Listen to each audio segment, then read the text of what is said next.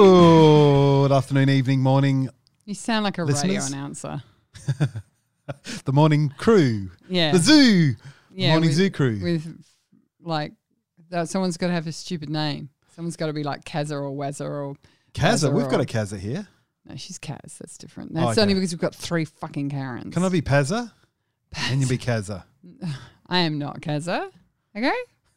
Okay? I'm the one with the normal name. You can be with the one with the dopey name. Okay, I'll be Dopey Guy. So Yes. we're here on the episode, whatever it is, because we gave up counting. Correct. And I am standing today instead of sitting because I have done something. Bogans are out zooming around because Adelaide. You know, people because- didn't hear that, by the way. Yes, no. I heard that our last interview, we had a hoon, and I heard You heard it, the and hoon? I commented on it. But we didn't hear Frank snoring when you put him up to the... Oh, did we not? No, Oh, that was a dead silent. because it was very cute. Yes. But yes, no, I'm standing because I've screwed my neck up, and I'm in so much pain I can't even wear a pair of glasses at the moment. Does it weigh your brain So I'm down? doing really, really great on the detail. Because you've been shooting new products all day I've been today. shooting new products With Mark Doring from Bentamarx. Correct. our If you haven't wonderful seen our new product products, then you're missing out. You need to go to our highlights on our Instagram page, which is where all the sneak peeks are. We've got some extremely sexy calendar action. We have a couple of different versions, which we're also going to be expanding on tomorrow, where we will have a calendar that is, by request of the Ollie Sansom, blackened steel. Ollie, Ollie, Ollie. Yeah, Oi, well, oi, oi. I hope it bloody works because got a bunch of the suckers coming. Cool bananas. So this little episode recording You thingo. just skimmed over all of the product announcements. Oh, okay. We Keep make going. nothing out of this podcast except for goodwill in the 4 people that are listening to it. And now I get to talk about the products that I've been working on for 2.5 months. And you're like, anyway, let's listen to Tons of Fun. Really? Really? Fuck you, Atkins. So you're gonna finish your conversation. Should we do that afterwards? Nobody cares. We can do that afterwards. Sure. If people want to hang around and listen about products afterwards, they're not fucking going to want to do that. That's what we do in the You beginning, know what they do? dumbass. They hang around for my moment of colour. Yeah, that's it. That's what they wait for. How am I going to sleep when you're doing your moment of colour now I'm standing up? Well, there's a lot of things sleep standing up, like horses. That's true. Do they? Or was it cows? Standing up? Yeah, one of those animals do. Sharks sleep swimming. What else are they going to do? Bite. Anyway, Idiot. so this week's guest is Kelly Tunney from the Canberra, our nation's capital, Correct. which is a fascinating town, which I love Canberra so very much. Yeah. It's a great place to go. And she's They a used to die in have the my wool. favourite hotel ever, and then they sold it to some chain, and now it's shit. Really? What was the hotel? The Nishi Apartments, and there was the hotel attached to it. Oh God, I can't remember what the original name was. In that Not sexy- hotel. No. Oh yes, it was Hotel. It was called Hotel back Right. then. It's called like chain number 347. They just took the extra hotel. And they off had of the this hotel. beautiful monster bar that made the most fabulous food, and Yeah, it's we ate now there. just And we shit actually did we catch fucking- up with Kelly there? We certainly caught up with Dan O'Day Dan on one of was our there, tours. but I don't think we caught up with Kelly. But yeah, now that beautiful bar is just fucking crap. What, it's just a Schnitzels and breakfast steak. bar? It's just shit. Well, when it I makes was there- you wonder though, was it actually working as it was? Why did it change? Because franchises are the devil. Maybe they are. Anyway, let's listen to Kelly Tunney and then we'll talk. Really, we're further just with- going to go straight into. We're not going to talk about Well, Kelly. We can talk about Kelly afterwards. And that What way- is with you trying to get these fucking intros down to 30 seconds? Not really. I just was focused, you know. If well, somebody better be, because I don't wear glasses at the moment. Okay, everybody, enjoy Kelly. All right, I'm on the Skype here with Kelly Tunney all the way in Canberra. Hello, Kelly. Hello, Paul. How are Welcome. you? I'm fine, thanks. I'm feeling really good, actually. I'm feeling really lucky that we're still in business and that we're still alive and we live in this wonderful country, and we can have these sorts of conversations with people who, like, if anyone would look at your, now this is one of those things, you know, the marketing of your photographic business, which is basically what I would call your on stage, right? Okay, because everyone's looking at each other's on stages when we're in the social media world and that kind of stuff. You're a wedding photographer, right? And you haven't been able to do anything. No. You've had a really tricky year, but we can talk a little bit about the trickiness of the year as we go through this. But have you always been a wedding photographer? Because I know you're a gun, and I just don't know where it all began. It's funny because it started quite early, I think. I studied photography straight out of school, which was for about 3 years, and I hated it so much. Like it was really challenging. I was the youngest by about 12 years, so it was a lot of mature age students, and I was a very young 18-year-old, I guess you'd say. So I was a bit naive, and I sort of come out of that not really enjoying photography anymore. So I dabbled in hospitality and joined the public service like all good Canberrans do. And, just sort of eventually came back to photography, I guess, on my own terms because So what was it? Was it the education that put you off of it? Was it the way it was taught, or was it just the way you were soaking things up at that age? Yeah, it was all of the above, I think. You know, I just, as I said, being a pretty young-minded sort of 18, 19-year-old, I think I finished just before I turned 20. I think the people that I was studying with were just so worldly, you know, and a lot of them had previous careers, lots of degrees already, few architects, that sort of thing. And I just felt out of my depth. I think the teachers made me not feel they weren't particularly encouraging as well. And funny enough, you know, some of the same teachers so I graduated in 1996. Righto. It was a long time ago. And some of the teachers are still there, which astounds me. But, and I think how things were geared back then was that you needed to come out of something and you're either in strong art, you need to be an art photographer, or commercial. That's kind of how it was guided to how you would graduate. And you wouldn't stay in Canberra, you'd move to Sydney or Melbourne. And I didn't have an interest in either of those things, and I didn't want to move. So I sort of wasn't taken seriously, I don't think. That's interesting. So you're definitely in the film era of the graduation. But the focus on the course was, we find in Adelaide here that a class is either commercial orientated, or arts, and it's almost like they don't mix oil and water sort of things as far as the teaching style goes. But you felt at the where you were studying that they did kind of offer both those streams quite reasonably, did they?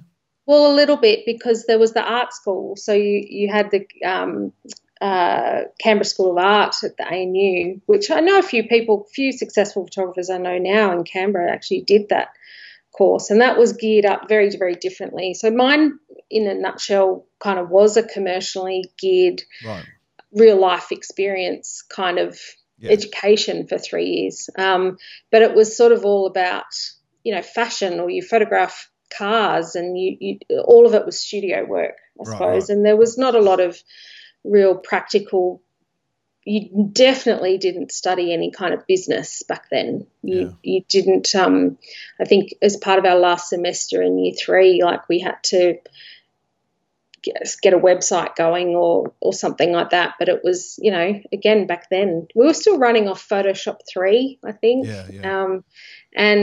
But we just started digital as I was graduating. So we had to, you know, we were accustomed to all formats, you know, lots of 5:4 stuff, and we had to produce and darkroom all our own stuff. So we had to do colour work and lots of transparency stuff. And so I think looking back now, that's it did teach me a lot, like, but I didn't know it at the time. You know, I know it now.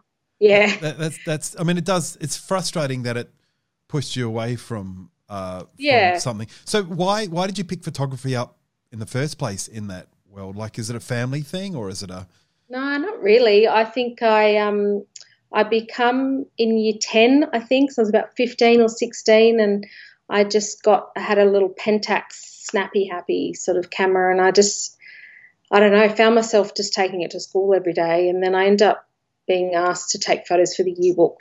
That was about it. Yeah. But that was kind of all portrait stuff. And I only really I did work experience in year 11, and I started actually. It was compulsory too, so I did it at a photography studio, and they gave me, back then everything was hand retouched, you know, so we had a whole retouching sort of department, like there was, you know, 2 or 3 full-time staff just retouching these commercial photos, and I think I was part of work experience just given that to muck around with. So it was lots of oils and lots of just spraying. There was a big spray tent area we had to use, and lots of just removing people's wrinkles with pencils. So what sort of a studio? You said it's commercial. Was it like a glamour stuff, or was it models and fashion? No, it was kind of a bit of everything. Like at the time he had big commercial clients. Like he did all the work for Telstra. We photographed all the High Court judges here, and he did like lots of big law firms, but then also did like 100 weddings a year. But then you came into the studio, so you'd have your wedding at a church, and then you'd come in and have your portrait sitting in a studio. So, you know, and I think his first wedding he shot was the year my mum was born, so it was like 1951 or something. So he was pretty old. But the retouching, he just saw what I was doing, and he's like, you got an interesting eye, like you're very detailed, and that's when he offered me a job, just working Saturday mornings. I think I was 16, 17, something like that. So that's kind of where it was a bit of an accidental start, I think. Yeah. It's still a long way away from, you know, being a wedding photographer and someone doing the kind of wedding work you're doing. It's all the foundation, totally. But and the fact you've been so consistent and attacked wedding photography so consistently for your career, it's almost like it was almost an irrelevant branch of where you're at. But you know, something, because you came out the gate so strong with, you know, a different approach to weddings. You know, in the early 2000s, it really was, you know, quite different stuff. What set you on that? How did you look at it and go, well, hell, this has all been done wrong. Let me fix it. I don't know if it was necessarily done wrong. I think it was just a very conservative approach to something that I thought had more substance to it. You know, it just, there's so many ingredients and great people interactions and things with weddings. Like, I didn't see the point in structuring sort of every part of the day. But I mean, I started my business in 2004, and at that time Hilary Waldorf was the gun. She was the benchmark in Canberra, and she had a distinctive eye, and it was a little bit different. So I had my eyes set on her, but she was, you know, we're so far apart when I sort of started that I had to start in that big pool of, you know, just doing what everyone else was doing. And I think it took probably about 2 years to the penny just dropped. You know, I started going to all the locations that people told me I should go to, and then I would realise, hang on, there's like 10 other weddings here, and they're all buying for the same vantage point, or, you know, so that was this repertoire of, you know, these. It was just the same every weekend. Yeah, just so different people in the picture. Yeah. Yeah. So it was just like, okay, well, even at some of these locations, if you turned around the other way and faced a different direction, to me that seemed more interesting, but there was no one over there. So I was like, I don't know, I just sort of started steering people off to different directions, and eventually I think it was just well received almost straight away. So, because I was going to say convincing people to do, because a lot of things about business is saying, I can do this for you, come join me, let me do it for you, and this is what you pay for it. Now, if you don't do what you're showing them, you know, because you come up with some other stuff on the go, then there's a whole lot of trust that you've got to bring into the relationship, right? So how do you start to build that? Oh, I think it's a tricky one, because I felt like it just happened very organically, because I kind of felt it. I just did it. I showed it. I displayed it everywhere I could. And I think people just visually saw that it was something very different, and that, I don't know, that they wanted that sort of point of difference, I suppose. So the more that I was able to do it, and I think my approach to just being a bit more human with them, if I can say that, just like just be their mate first and then build a rapport that way. So I had a pretty early on, my structure was always the same. Like, I'd have to meet them. Like, all this now in these days, this is all out the window, because half the time you don't even get to meet your couple. But back then it was an hour and a half meeting. They'd come to my place, I'd go to them, and I'd have all my sample albums, and we would talk just about how they met, and just try that approach. Try and just sort of, as I said, build that rapport really early on. And then I think what happened very, very early on is that I sort of got into a similar circle of friends with, one started and then like 10 would come off that. So they all knew each other, and then it sort of built from there. So there was a trust within that group, I suppose. I think word of mouth. That's exactly, word of mouth. So if I got one person's trust, they would pass that on to 9 of their friends, kind of thing. Yeah. That's really cool. I was always interested in because where you decided to change the way you approached weddings was, I believe, at the end of this evolution where people were brought into the studio because you could control it and you can shoot tons and tons of weddings, and it's almost like it's a geared machine that makes your life a bit easy, and you show them the samples and they go, I want that, and so you insert the different couple in there, and eventually that becomes the soulless thing that it actually ends up being. But there's a lot of energy that gets sunk into shooting a wedding when you are emotionally along with the journey of this new couple. You meet them, you engage with them. Yeah, totally. So was that a real challenge, staying involved, or still a challenge, staying involved and kind of in love with the whole story and process, and because that's what makes it, because you've got such a great relationship with the clients, but that means you've got all these friends that you're building and working with and creating. That's exhausting, isn't it? Yeah, can be. I mean, it's just, when you finish a wedding, you're mentally and emotionally drained just as much as you are physically, because it's such a physical day too. It's just, you are on the go and your mind is on the go, and everything just feels like it's 100 miles an hour.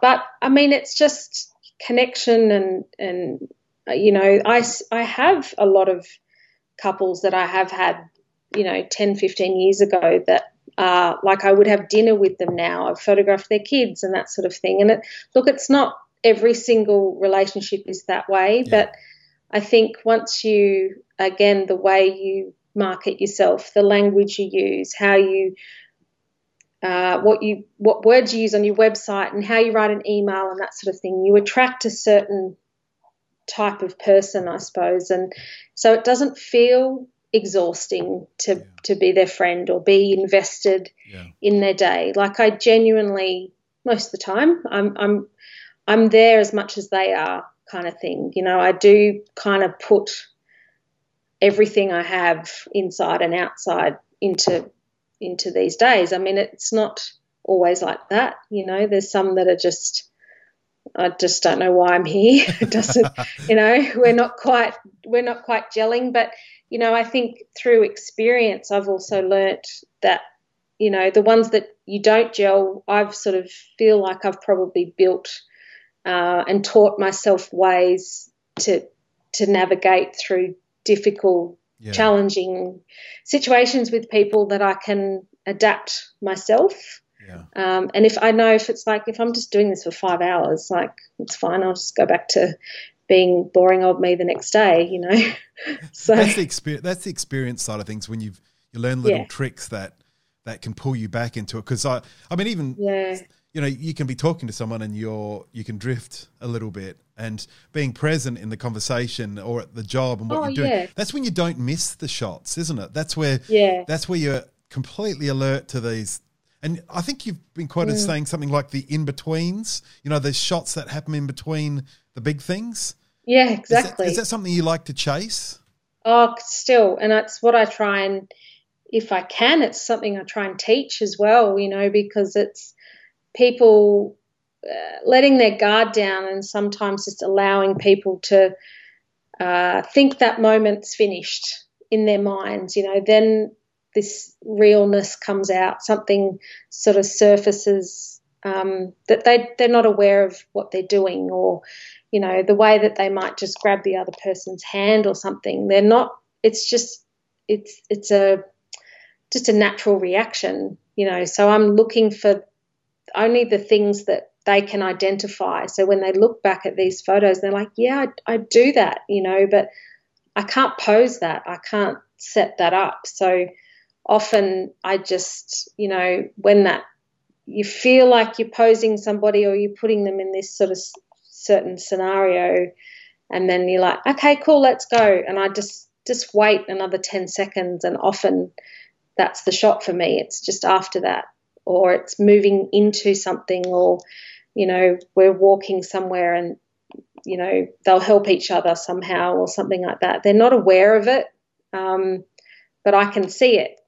So they're the in-between stuff that I feel are way more authentic, way more real. And, I think they're the ones that my couples want to see, Do you find that you're spending a lot of time preparing for that kind of stuff, in the way that you would walk into a place that you don't know, and then you do a recce and try and work out where the light's falling, what's interesting, where people are going to be and all that stuff? Is that a part of it? Yeah, it's interesting how I've done, like, I'd say a full circle, even since this pandemic.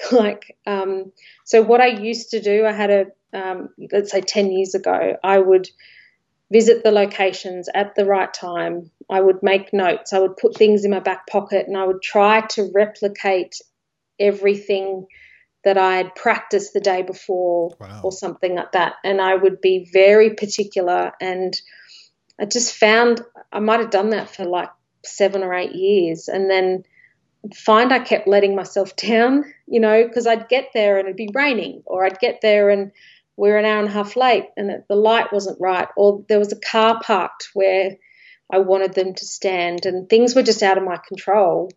And I thought, I'm better than this. Like, I think I can work better on my feet. I think I have to rely on a little bit of common sense, but a little bit of creativity that just comes from nothing. Yeah. So I stopped doing that. And you were trying to be organised. You were trying to sort out the little things that go wrong, possibly. Yeah. And then that doesn't exist in weddings. It's just everything and anything will go wrong. And that's, I think, why, honestly, some of the best wedding photographers, I swear they'd be good at anything that they could photograph, they have the most, what they've got in their little tool belt for skill sets, and that they can do anything. I truly believe that. I think they could master any type of genre of photography. But I think with this pandemic, I shot my first wedding back the start of September. Yep.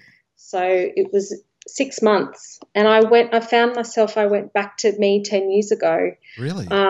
Yeah, and I was so I was just anxious, I think. So you feel like there's like I've read, and fearless is a great word that describes you, right?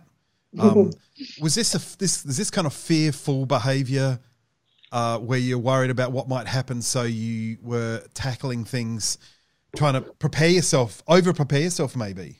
Exactly. That's exactly what happened. And I've only shot 2 weddings since we've been back. The first wedding, I had that approach. I was very cautious, and I even went to the rehearsal, and I visited the church, and I did all these things. And then my second wedding, it was gone. I didn't have to do that. So it was interesting. It was just that first wedding jitters or something. I don't know.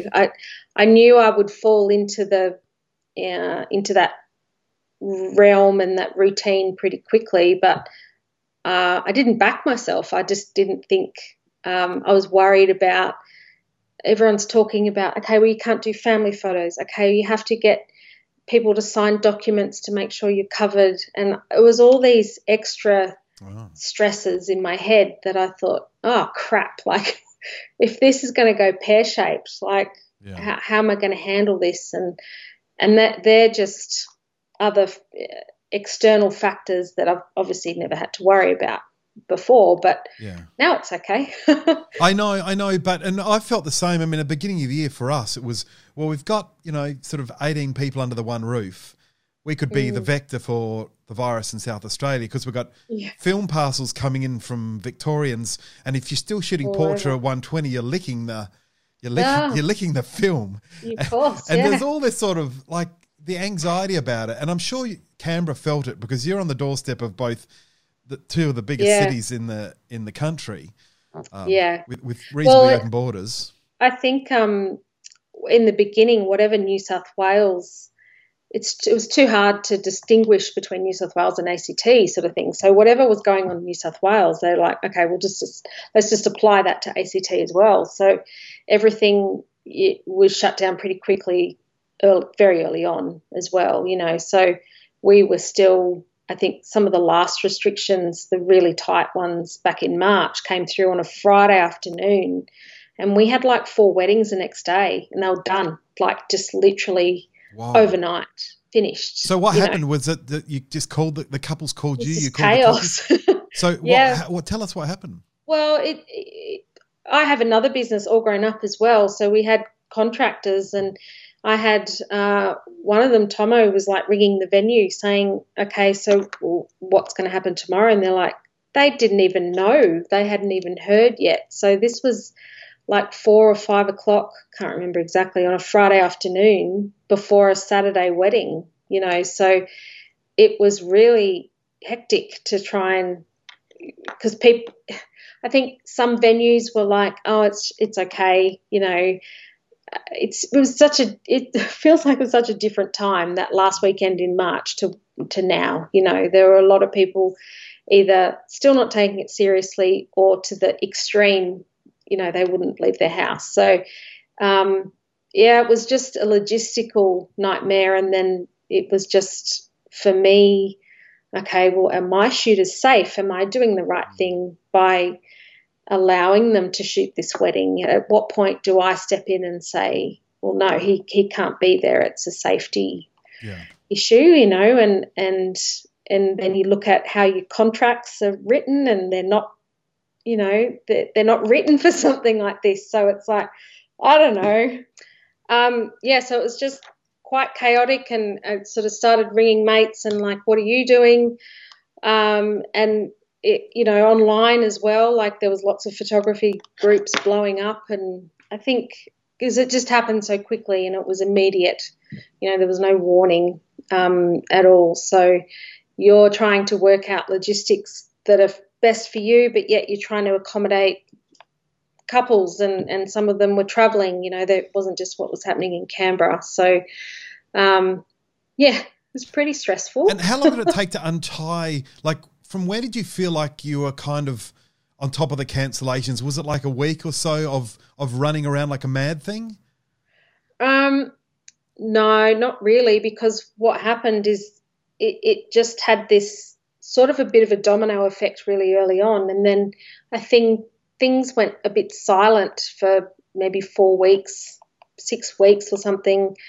And then if you fast forward even to when Melbourne had its second wave, that's when things picked up again. Even though we're not in Melbourne, some of our couples aren't in Melbourne, the fear factor for couples and families and things were just rampant. So everyone's like, oh, well, let's just cancel. So we got a second wave of cancellations as well. So, and the travel situation for a lot of people, you know, not having their families able to travel to wherever they were. And just I know because we're in Canberra, we are lucky in a sense, but a lot of our couples are still from all over. Yeah, so, and the families certainly are, aren't they? So it's one of those places, a bit like here, where not everyone doesn't end up here particularly. So they either come back together, and if they're coming from another state. So tell me, with the did most of your weddings then get rebooked for next year or later this year, or? Yeah, again, it was just all pretty inconsistent. You know, there was no rhyme or reason to what anyone was doing, because some were being, you know, their wedding was going to be in March. So they're like, okay, well, we'll move it to July. You know, there was sort of a bit of unrealistic circumstances and, you know, and those people then cancelled or postponed again. So I think we had 2 or 3 couples. One's on their 4th date, which is just insane. Oh, right. That's insane. Yeah, so then accommodating lots of calendars and that sort of thing is tricky. Are these big events, like tons of people involved? Not really. Like, we're not really you know, our average wedding is a bridal party of 6 and maybe 100 people, you know, so we don't do those big, epic 500-plus weddings or anything like that with, you know, big venues or anything. So, yeah, it's pretty containable, but then I think a lot just adapted. My wedding last weekend was 18 people, you know, no bridal party, that kind of thing. And then some are, you know, pushing way forward to, say, November 2022 kind of thing. Wow. It's like, well, who knows where we'll be then. Well, that's right. I mean, I feel that, you know, health pandemic-wise, things will be, you know, not back to normal, but they will certainly be, they'll be functioning.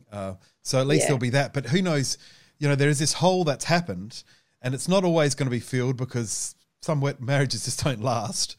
It's true. You know, there's a chunk of them that don't, and whether the wedding's photographed or not, you know, the relationship. And of course, now everyone's been locked and everyone hates each other or loves each other some more, or there's extra kids, or it's all sorts of stuff. All over the place. That's been crackers. So let's just wind back. You had, like, the sort of weddings that you described, the smallish, not really small, but 100 people weddings. Was that something that you'd always focused on? These sort of smaller weddings? Yes and no. I think it probably happened just as a matter of course, you know, because, you know, I think when you start off your career in wedding photography, you kind of dabble in, you know, you kind of take whatever you can get, probably, let's be honest. So, you know, I'd done the big ethnic weddings or the 3-day Indian ceremonies, or, you know, the big Macedonian weddings where there was literally 1,000 people, and you pretty soon, well, for me anyway, personally, I realised pretty quickly they're not really my thing. You know, I'm not, you get lost in the crowd, and it's really hard to connect with people when there's that many. I like the activity and that sort of thing, but yeah, they're full on. They're too big for me. And as I've got older and a bit more sorer around the knees and joints and things like that, I just can't shoot 14-hour days anymore. Like, it'll kill me. So tell me, how many weddings were you doing at that time? Like, what was your... I was still shooting film to 2008. And back then, you know, man, it was a lot easier, because I would shoot probably, from memory, it was like 10 to 12 rolls of 35 mil and maybe 5 rolls of 120. And, you know, you'd pop it into biker that was in Canberra. And and then I'd have it back. I think it was about, if I'd handed it on Monday, I probably had it the following Monday, maybe Friday. So I could do tons of weddings, tons and tons. And I think 2009, I think it was, I did 67 weddings myself. That's a lot.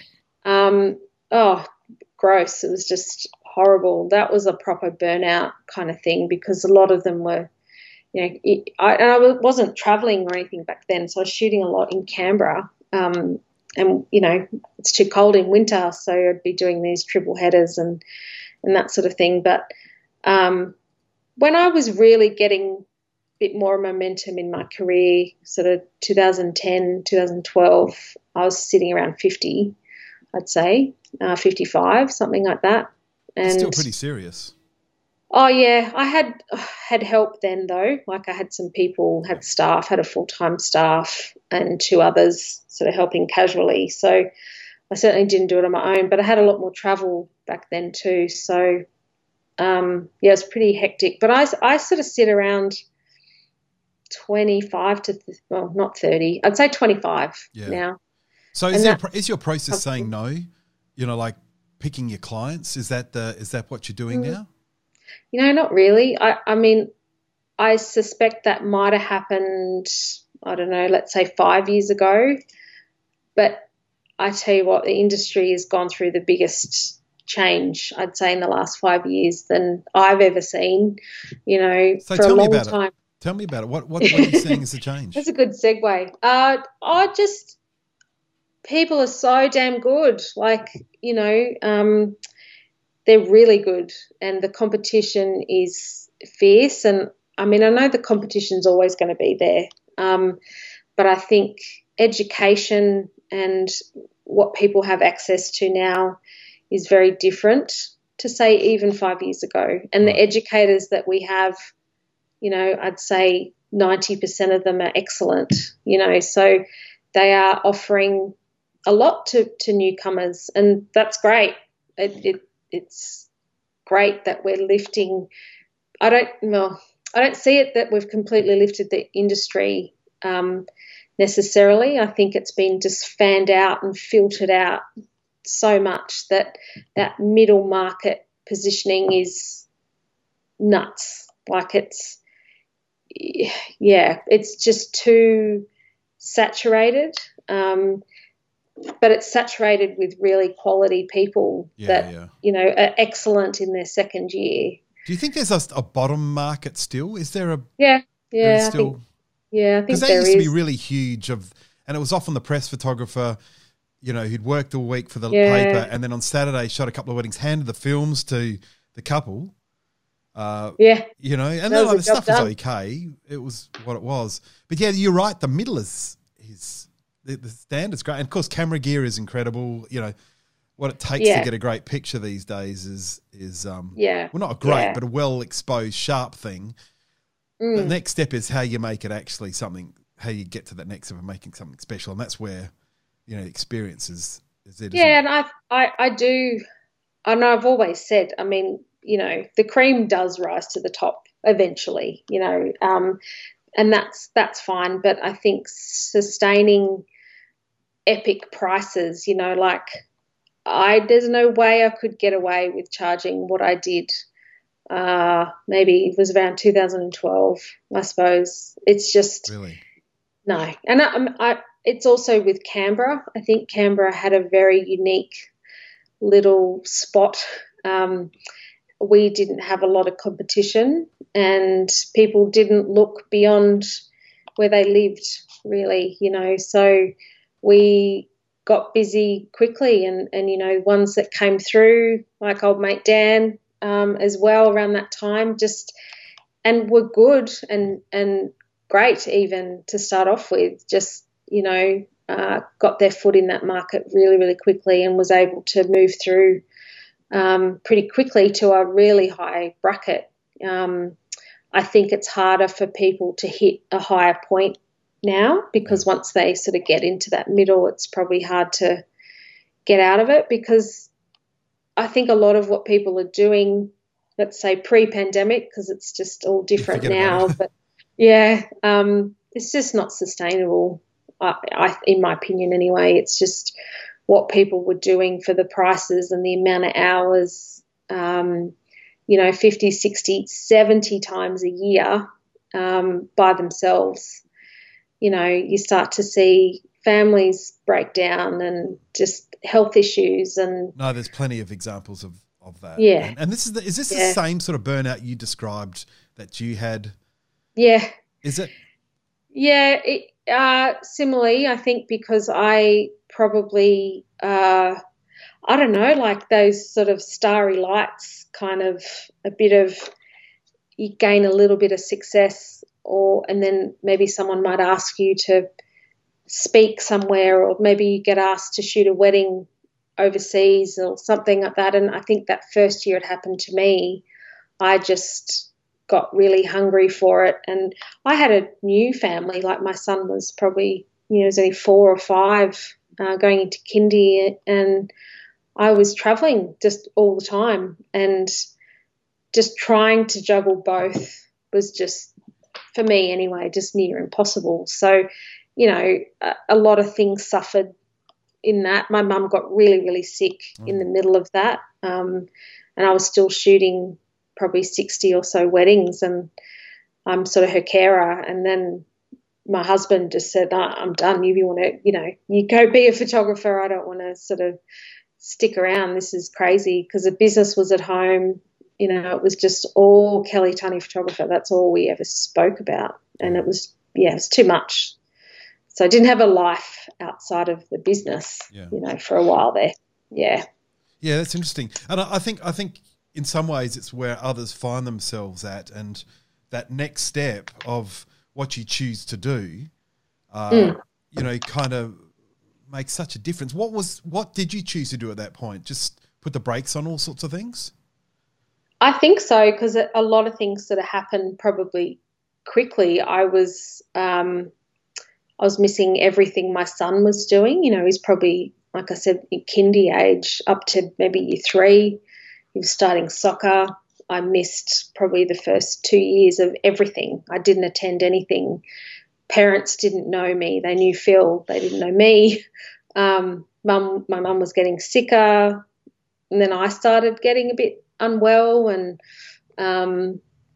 so it's like, okay, well, it's just not sustainable. Something's got to change here. And I think, when the marriage and things start to go a little bit haywire, it's like, okay, well, clearly this is not worth everything. It's I need to sort of make some adjustments to life and the routine. And I think I initially probably raised my prices as a start, because I was just doing too much. And it just evolved into a better balance. But, people trying to find that right balance between family life and business is tricky, because it's hard to say no, when it's your own business. Yeah. So hard.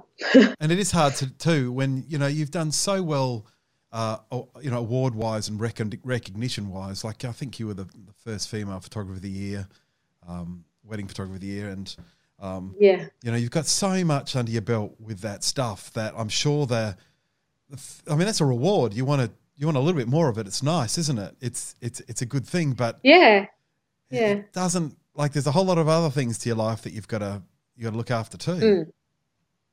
Yeah, there's, often there's a cost to those sorts of things. And I'm naturally a really driven person, and I'm a competitive person, and I have all those traits that are just, they're there, so I don't need to be pushed far to want extra things. I'm always working at something, so I think it's sort of, with the awards and that, it's again, it's probably done a bit of a full circle, because I'd obsess over them, like, really badly. I at any cost, I would spend so much time doing them. Life would be on hold for a couple of weeks while I prepared for these awards. And, I was runner up 50,000 times, and I just never quite got there, and so it's a distraction, isn't it? And it was a big distraction. Yeah. I like to think it's sport. It's like if you're into playing sport, good on you, but you need the time, and you need to give other things up to play that game. Yeah, and your training and all that sort of stuff, and I did that, and I still have that competitiveness, I think, with it. But I even think for what the award world looked like back then, it's a bit different now. We've sort of come back to, all right, let's show me the real stuff. Your creativity is great, but we want to see emotional connection, and we want to see the real moments, and not, I don't know, dartboards that I used to do across people's faces and random shit that I used to muck around with. But I don't know, it's just I still like doing that sort of thing, and I like to conceptualize stuff. But, the stuff in the heartstrings are more important, I think. Yeah. So with the award stuff, like you're judging a lot now too, and you've been asked to judge, like and you said you wanted to be bringing sort of real stuff, and you feel like the sort of your interest is in that, and I completely agree with you. The challenge I find with the awards and that kind of stuff, that real stuff isn't always creatively as interesting, and to judges who maybe not as experienced as you, they kind of need pretty intense stuff. Like, I don't know about you, but I like the occasional Big Mac, and like the fast food is really good. It's salty and it's amazing. It's fatty and salty, and it just works on me. And as a judge, because I'm an inexperienced judge, but as a judge, if you see something that's kind of new and fresh and wow, you get carried away, you get into it. Seeing the stuff that, personally though, to slow down and consume beautiful images that require a bit more nuance and time to understand, and and that's where the great work is. I just find the judging hard to see that stuff, and it often comes a 79 next print please sort of thing, and you can skip out. Do you have anything like, how do you tackle that stuff? How do you cope with it? How do you find the good stuff? It's really interesting because I, especially in, let's just say, the APA world, like in the last couple of years, I'd sort of myself, James Simmons and Dan O'Day, like, I think we have very different judging styles, but we have a similar aesthetic and a similar belief in truly what is good wedding photography. And I think the wedding category has changed a lot, and the wedding judging has changed a lot, and it's just had lost its way, I feel, and I don't know, I just there's a lot of responsibility in your judging too, because at the end of the day, especially if you're a judge that I don't want to say has a lot of sway, but if you have a very convincing argument and you can really get those judges around to be believing what you believe in, that image might be the poster image for the wedding category, let's say for APA. So that sends a really strong message to the industry, to people outside of our little ARPP bubble, what good wedding photography is. And it just was just inconsistent with what that message was. So take that part really seriously when I look at an image. Sometimes stripping back some things to just simplicity, and maybe there's not lots of elements in it. So it's harder to talk about, sure, but sometimes my judging style is probably way more emotive, and I'm a bit more about the feels and a reaction that I get that I don't know why I've got it, but I have it, so I need to try and explain to people. That's your job. Is to explain those feelings and maybe get them on side. And it doesn't work a lot of times, and then sometimes it does. And I just think there's a big responsibility in what the tone you're setting, I suppose. So it's, and I've done New Zealand for the last couple of years as well, and man, they're amazing over there. And their wedding is very competitive and it's very diverse, and their locations are incredible. I think. Yeah, that's a little trick. It's so easy to get caught away with this scenery that we've never seen before. Yeah, it is.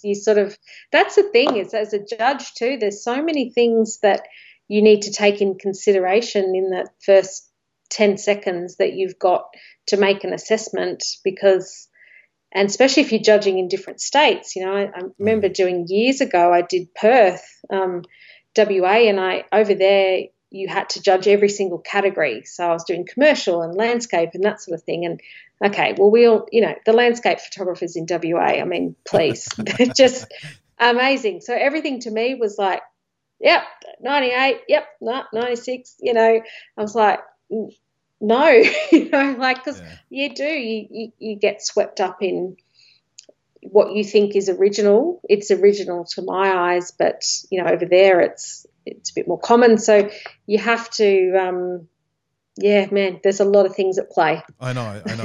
I find that's what I struggle with, because you can't train the judges, and you want to do it. You want excellently trained judges. That's what the solution is. But how do you do that without the money and the time to sort of set that process up? But I think, you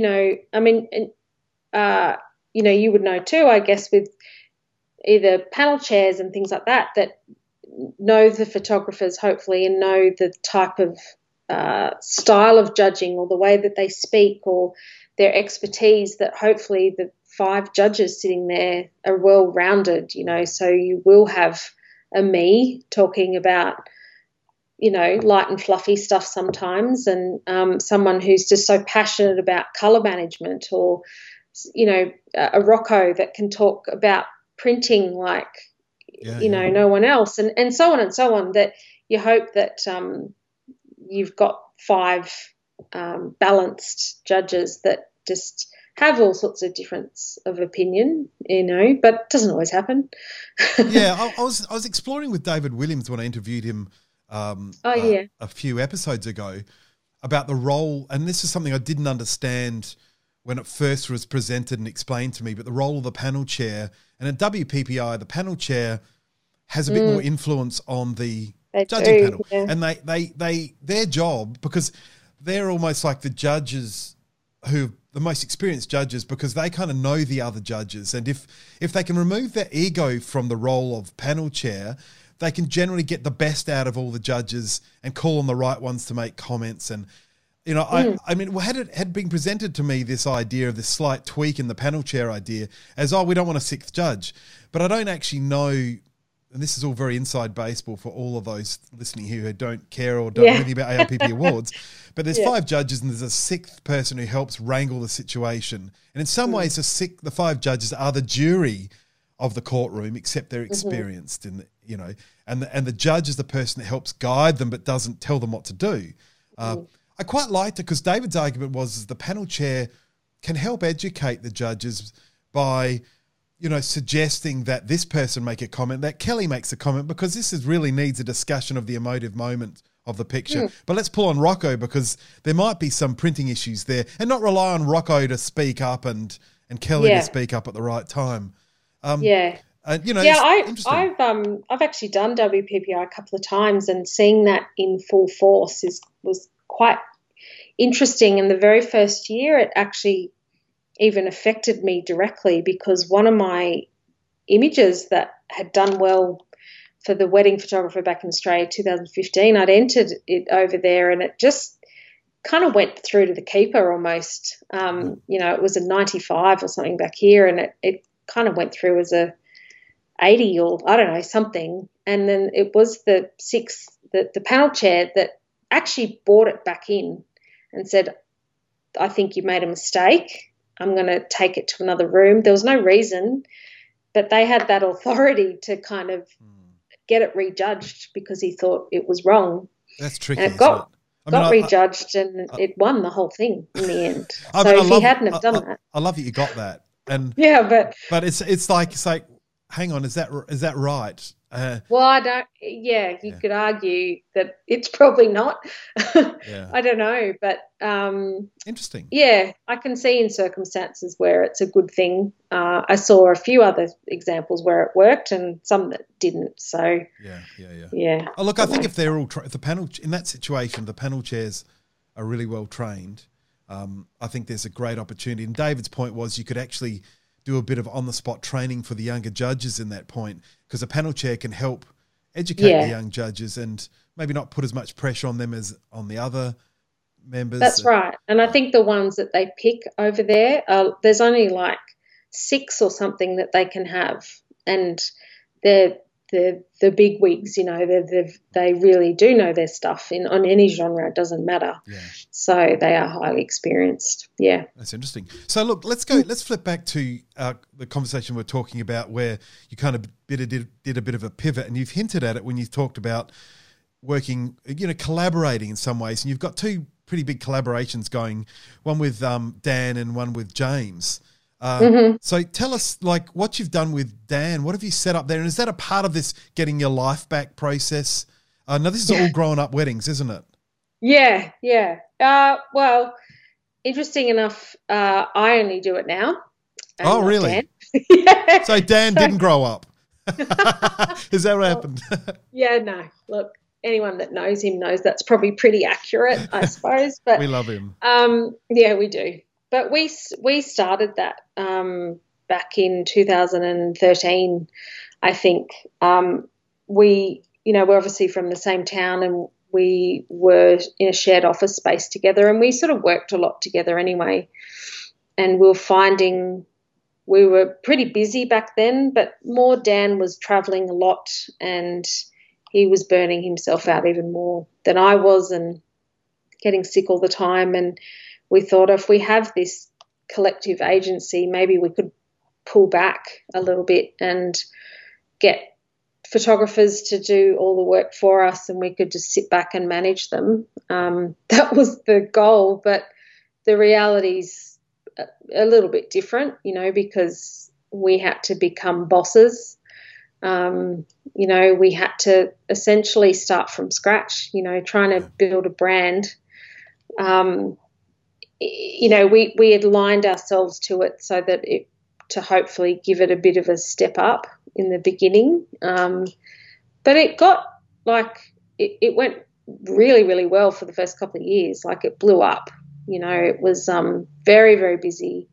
There was 9 of us at one point. Wow. And we were straight away shooting about 50 weddings a year. So, but look, the reality is working with close friends is tricky. Partnerships are tricky. I assume it's set up as a partnership, and they're tough as. Yeah, and I think we did all the right things in the beginning. We were very much on the same page. The goals were always the same, but life happens, and at that stage, Dan was single and had no responsibilities, and during that time, he's married, obviously, and has a family. So priorities shifted for him as well, and he needed to spend more time doing those things and traveling and that sort of stuff. So we'd sort of just miss each other all the time, and we might not be on the same page for a while, and then the friendship suffers and all that sort of stuff. So we made that decision last year, I think it was. I didn't realise that.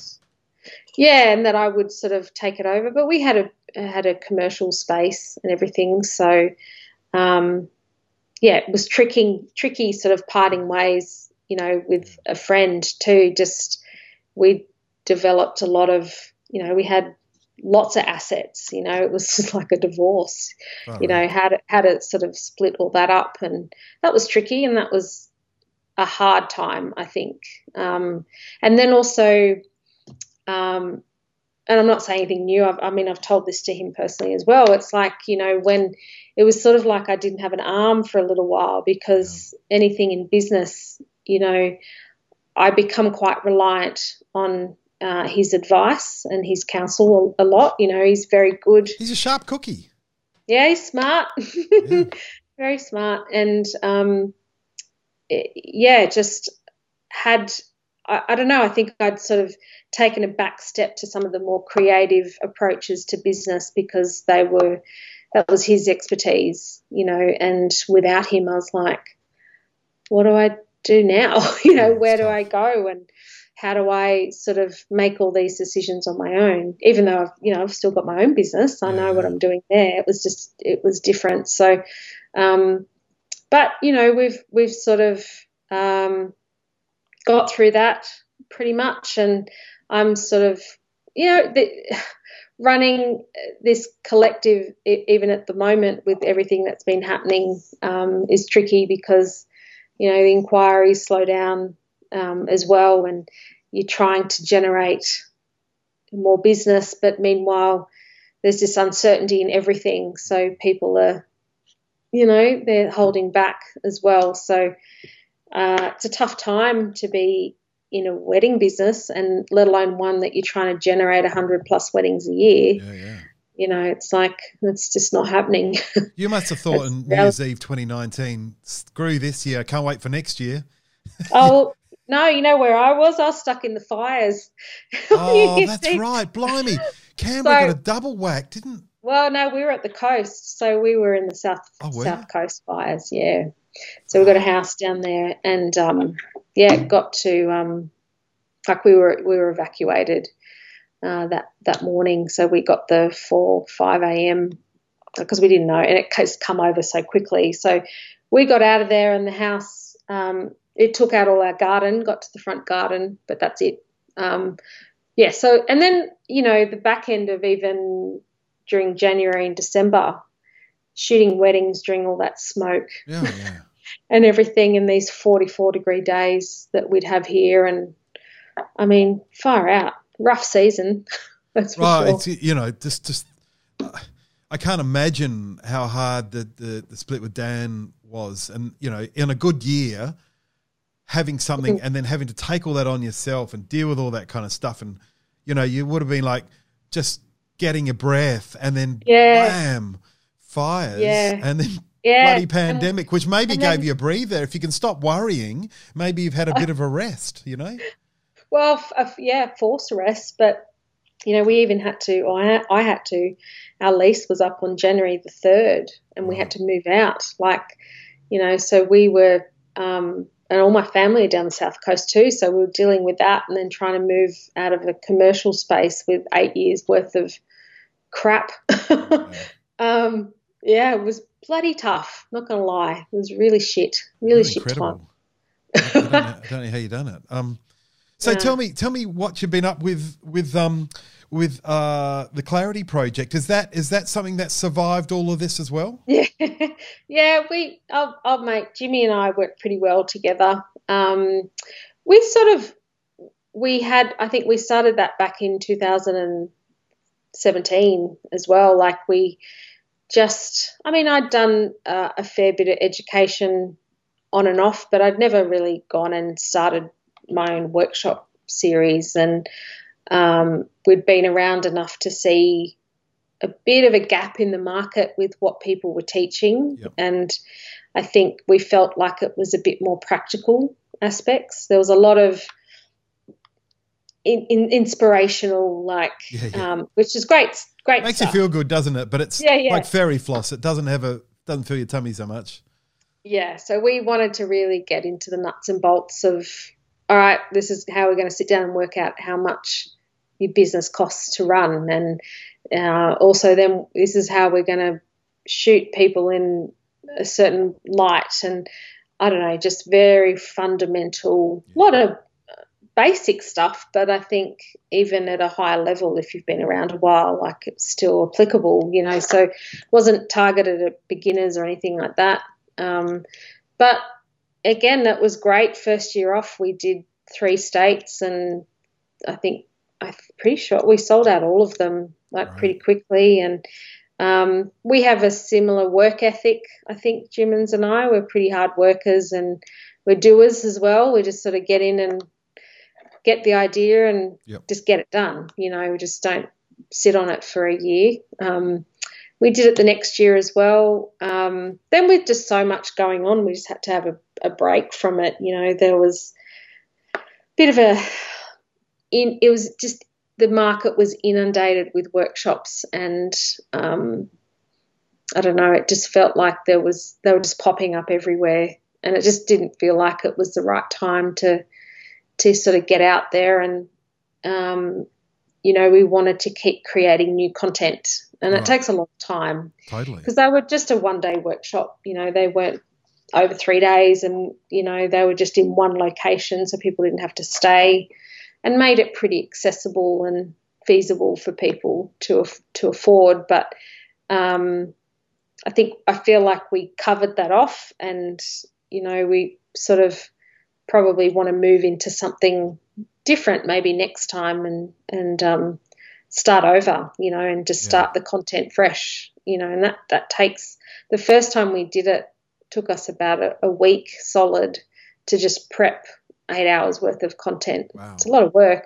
Wow. When was the last time you ran a session with that? Was it last year? Maybe end of 2018. Right, I think, right. Maybe. Yeah. Yeah. Well, you're lucky you didn't have that on your plate last year as well. Yeah. It's got to put it in a parking spot for a bit because it's a great idea. And, you know, I've seen you both present and, you know, it's really solid stuff. It's very good.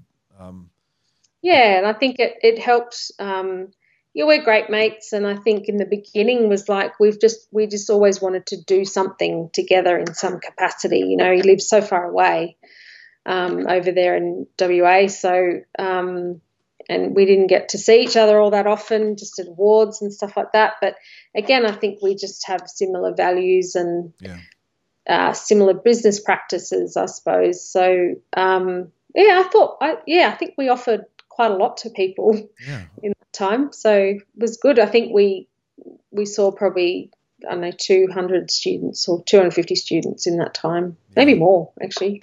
Anyway, can't remember, incredible. But it was a lot. Yeah. So look, we're getting close to our close, but I'd love to just ask you really one last question. I mean, you're a Nikon ambassador and all the, you know, I can't imagine any more awards that you could possibly win, although it'll probably happen naturally. But with all this uncertainty and everything, do you have any feel for what's going to happen next and what you're working on?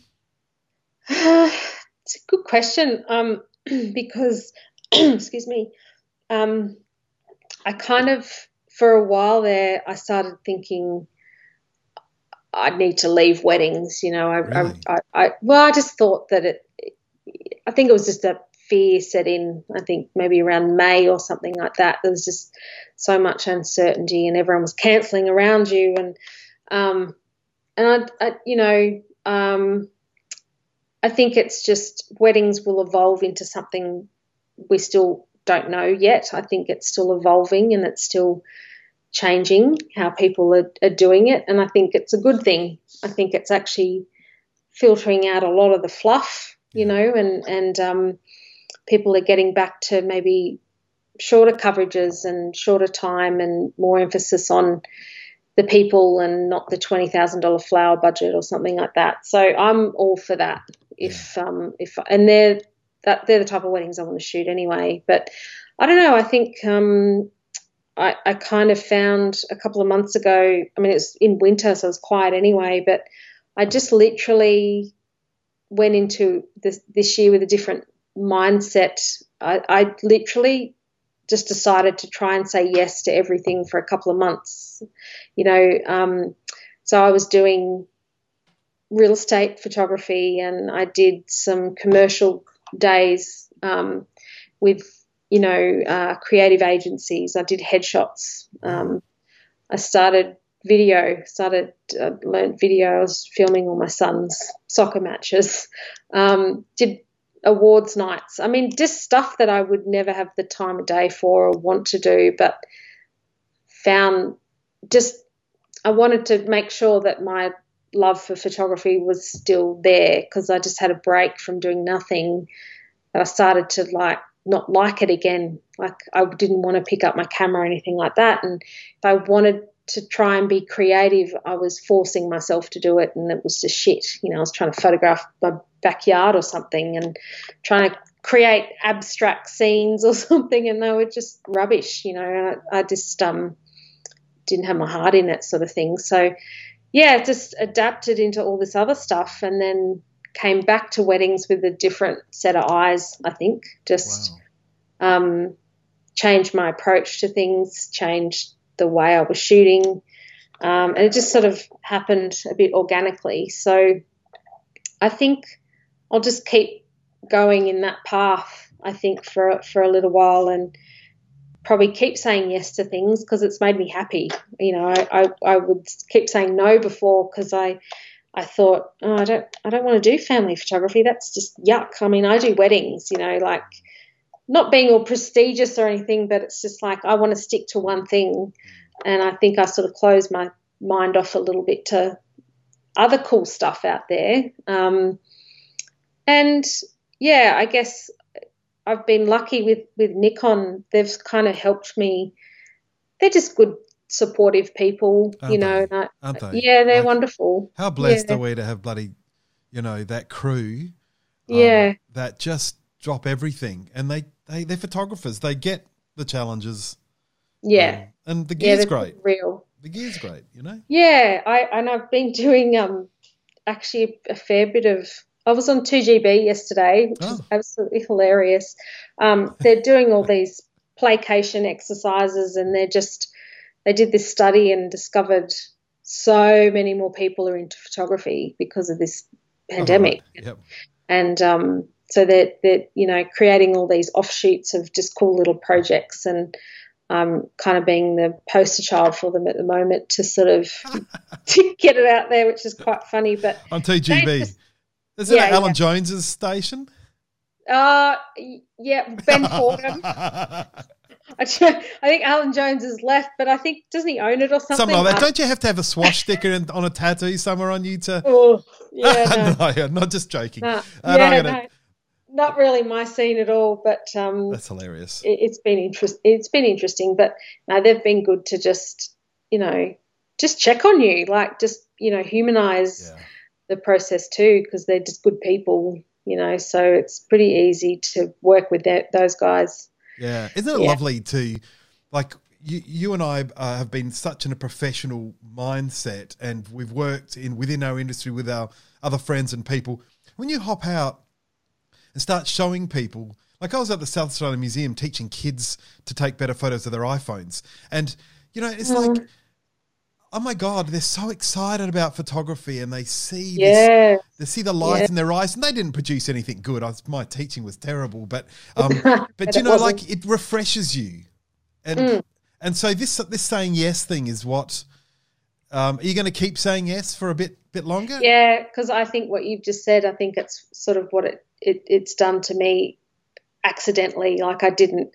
The yes, let's be honest, the yes factor was a bit to do with money. So it was like, gotta, you know, and shooting houses and making $400 for a house or something. I mean, you know, gee whiz, it's not a lot for really the work you got to do. It's hard work, actually. But anyway, that's another thing. But, you know, I was learning new stuff, like stuff that or some things that, I hadn't done for a long time, and I'm doing a film project with someone. I actually sent some films to you guys as a test roll a few weeks back, but, you know, just those sorts of things to, like, I don't know, challenge. I think a challenge, everyone needs a challenge, you know, and even now, even though we're in horrible, challenging times, like, I was too complacent. This is what I've learnt from this whole thing. I was just like too set in my ways, too comfortable. Do you think so? Or do you think that you had so much going on trying to balance all that other stuff, you had to build a protective wall that was a bit of a no to different stuff? I was a bit of that. You know yourself, and I don't want to be, you know, telling you, but just from the outside, from the way you've talked, you had to have said no just to survive, and you've just had the opportunity to say yes, and it's just done really, really, really well for you, you know? You're probably right, actually, because the no factor was just a time thing a lot of the time, but I just also felt like my heart wasn't in anything, and that the separation with a business partner as well, when you like, how did it fail? Why did it fail? What did I do wrong? What could I have done better? And then that creeps into, I'm not a very good photographer anymore, or I'm not as confident as I used to be, or all those sorts of things. So it's draining. It's like really weighs you down, I think. And without all that, and that stuff settles, and then you'd have a different level of business pressure. Like, you've still got to try and create work for yourself, but you're not out there shooting, and you're not doing all the things that this time last year you were flogging yourself to do. So I was like, well, literally, what else am I going to do? You know, I'm too old to go out and start getting fit or something, or, you know, become a bikini model or something. It's like, okay, well, I still love this stuff. So that's lovely. I had to make sure, I think, because I did want to quit, not going to lie. You know, it was sort of touch and go there for a little while. So this was a kind of like, let's just see if it's still there. So who's to say it still is? We're lucky you found it. Yeah. For now, because whatever you I'm happier too. Like, I'm way more happier in, like, my confidence is back, and I feel like I'm a bit more normal, you know, and balanced, I think, you know, and I'm sort of going through the highs and lows a bit easier. The lows before were just catastrophic, you know, and now it's like, all right, well, how are we going to fix it? You know, so it's a bit of a shift in mindset as well. So it helps. That's awesome. Well, look, Kelly, I just loved every minute of this chat. So thank you. Let's you know, wish you good luck, and I can't wait to hear and see what you're up to. And I hope that you keep saying yes and you keep finding that joy, because, you know, we get to a stage in life where you kind of know how to do things, and you could easily slide off to nothing, you know, and not keep pushing yourself a bit. And you've done exactly the right thing. It's incredible, and it's fantastic. I didn't realize what a couple of years you've had. It's it's fun times. Well, congratulations, and we'll catch up with you soon. Thanks, mate. Thank you. Thanks for having me. And that was the famous Kelly Tunney, otherwise known as Tons of Fun. Because she's tons of fun. That's a burdensome nickname. Oh, you reckon that she has to turn up and it's like calling your daughter Grace. Sorry for the 98% of the population whose daughter's called Grace, because fucking everyone's called Grace these days. Such a lovely name, Grace. Yeah, but what if you're not fucking graceful? What if you're a big clomping idiot? What if you're just a non-graceful, like, thumbling through the world doofus, so and your name is called Grace? Now we've lost the other half of our listenership. Well done, Kate. I'm just saying. No, you know what's interesting? That Kelly had a very similar experience to you at university, at further education, where she was basically told, or at school anyway, she was told, you know. I don't know. Well, she wasn't told. She didn't have a good time with her studies. Yeah, my first year at uni doing graphics was shit, because the asshole lecturers kind of made it this, like, I don't know, they made it this sort of trick, like there were certain people that understood what they were asking for, and then there was everyone else who didn't, and I was one of everyone else. I was like, I don't understand what the fuck you want. And it took me a long time to just click over, and all I had to do was get that one concept right, but they wouldn't teach it to you. They would just be like, well, you got to work it out. So what was the concept? What was the game? It was a part of the big trick of understanding the industry? I was being too literal, and they wanted me to be more conceptual. And so it took me a while to work that out, and I just found the environment just super unfriendly and, you know, really competitive and all the rest of it. So I just went away for a year and worked for you. Boy, that shut me up for a second. And then I worked for you, and then I went back and killed it, because I was a bit more grown up, and then I was like, right, I'm here to get this done because I have to go back to my full-time job. Yeah. Well, talking about all grown up, what about Kelly's pivot with all grown up weddings, where the idea I expect, it didn't really quite come out in the interview, but you're so busy and you're saying no to a certain type of client, why not direct them to something else you run? And I think that's really smart stuff. There has to be, you never capture 100% of the market, right? So owning another segment of the market means you capture more than your little squish of it. Yeah. So I think that's always smart, and I think there's also, it can be a lot of work though, because it's a whole nother identity that you need to support. Yeah, but it was an identity that was, I think the bigger picture is that it's an identity. The concept behind the business was one that was very genuine to who she was. Yeah, she cough button. She wanted to have, my understanding is, have something that is of for older couples, for couples that aren't sort of in their early 20s and that know what they want and all the rest of it, that kind of client base. So it's segmenting a segment and capturing both ends of it, which is really smart. It is. And I love the name, so clever. All grown up wedding. Yeah, and because like there are people getting married much later in life now than they were. I mean, we got married at an obscenely early age. You did. I was an old man. Yeah, well, you were born an old man. 30, wasn't I? Yeah. Were you? I was 23. Yeah. Fuck. But you were 24. Children get married at 23, I'm going to fucking kill them. So all grown up weddings is super smart. But the other thing is the Clarity Project with James. I think the idea of getting together with another person in the same industry and to tackle some of these opportunities is really smart. Yeah, I also really related to her feelings around being burnt out and especially like I remember that age when I was super busy with my business and you were busy with your business, and we had 2 kids that were in full-time care. Like when I was an art director of a food magazine, that year was just so awful because I just never saw the kids and never saw you, and all I did was work, and it was just shit. So I totally get that. Like we could just gotta like cancel shit to be a normal person again. Yeah, rework it all. And that's what this year's done for a lot of people, is given them that time to actually reflect and redesign things. And I think Kelly. She reacted. She shut everything down, and she had to call these people that she was paying to come to weddings and say, "Well, there's just no." And she was talking to the venues, and the venues were going, "Yeah, we're going ahead," and no, we're not going ahead, and the COVID and then stuff was really interesting. Then it stopped, and she got a chance to think and go, "Well, what am I doing? Why am I doing it?"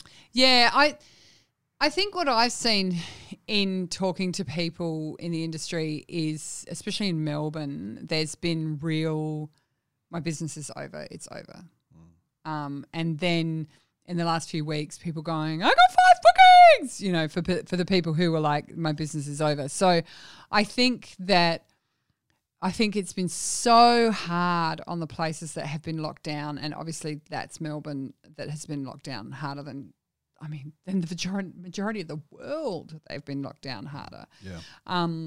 And so I think it's really hard when you're in the midst of that to think that you're going to come out the other end and there will be people wanting your services again. It's really hard to think about that while it's happening. Yeah. So I'm hoping that people get, I hope the right businesses survive out the other end of it. It was also interesting what she was saying about how the standard of work is so much higher than it always has been. And and also what she was saying about charging. Like, I think that's really interesting. I think certain people, they get really popular, and in order to sort of stem the tide of your popularity and the bookings, you sort of keep upping your price, but then you get to a point where there's got to be a bloody ceiling on this stuff. I mean, obviously, Jose Villa hasn't found that ceiling yet. Well, he seems so. Mr. 40 grand. We don't know. I mean, we just know he's on stage. Oh, I'm pretty sure the Jonas Boys didn't pay him 40 grand. They probably did that for nothing. But who's the Jonas Boys? Oh, honey. Like Jonas Peterson? No. I'll fill you in later. Anyway. Is this one of those you got to be young things? Yeah. Jonas Brothers. You got it, honey. Well done. Okay, when you said the boys, I thought, who are the boys? No. Who's the Jonas Brothers, any rate? They were singers. Any rate. Oh, Frank's That's not really. Frank's I know the here nor there. We are officially 1 hour and 7 minutes past his walk time. Right, no, we'll be walking him soon. But are you ready for your moment of colour? Is it about black and tan dogs and how they're the greatest dogs that ever walked the earth? No. Oh, okay. Well, maybe I'm not so ready then. Well, are you going to get it anyway? I'm not sure Frank. Look at him. He's going dig, like, hurry up with your stupid moment of colour, motherfucker. I want to walk. It's my moment of colour. All right, colour boy. I thought, you know how when you're in the colour settings menu in Photoshop and you go CMYK and you're looking at CMYK, the default when you go you drag down from the image. No. And you go to CMYK. You're going edit colour settings and you're looking at all the choices in there and you're looking under CMYK. The first thing that comes up is web coated. Yes. CMYK. So I thought I'd explain offset and web presses just because I think what's web coded? What does web mean? Why do they say web? What's a digital press? They think that web is like the interweb. Nah. Come on, do they? Well, I don't know. When I kept saying web, I'm thinking web. Yeah, we know what the web is. No. So does that my right colour space to put my pictures on? No, everyone knows to put your stuff on the internet needs to be in the sRGB. Right, not web. Yeah. So the coated side, let's talk about the coated. Coated is a paper that has a bit of a surface to it, like a shine or a texture or something like that.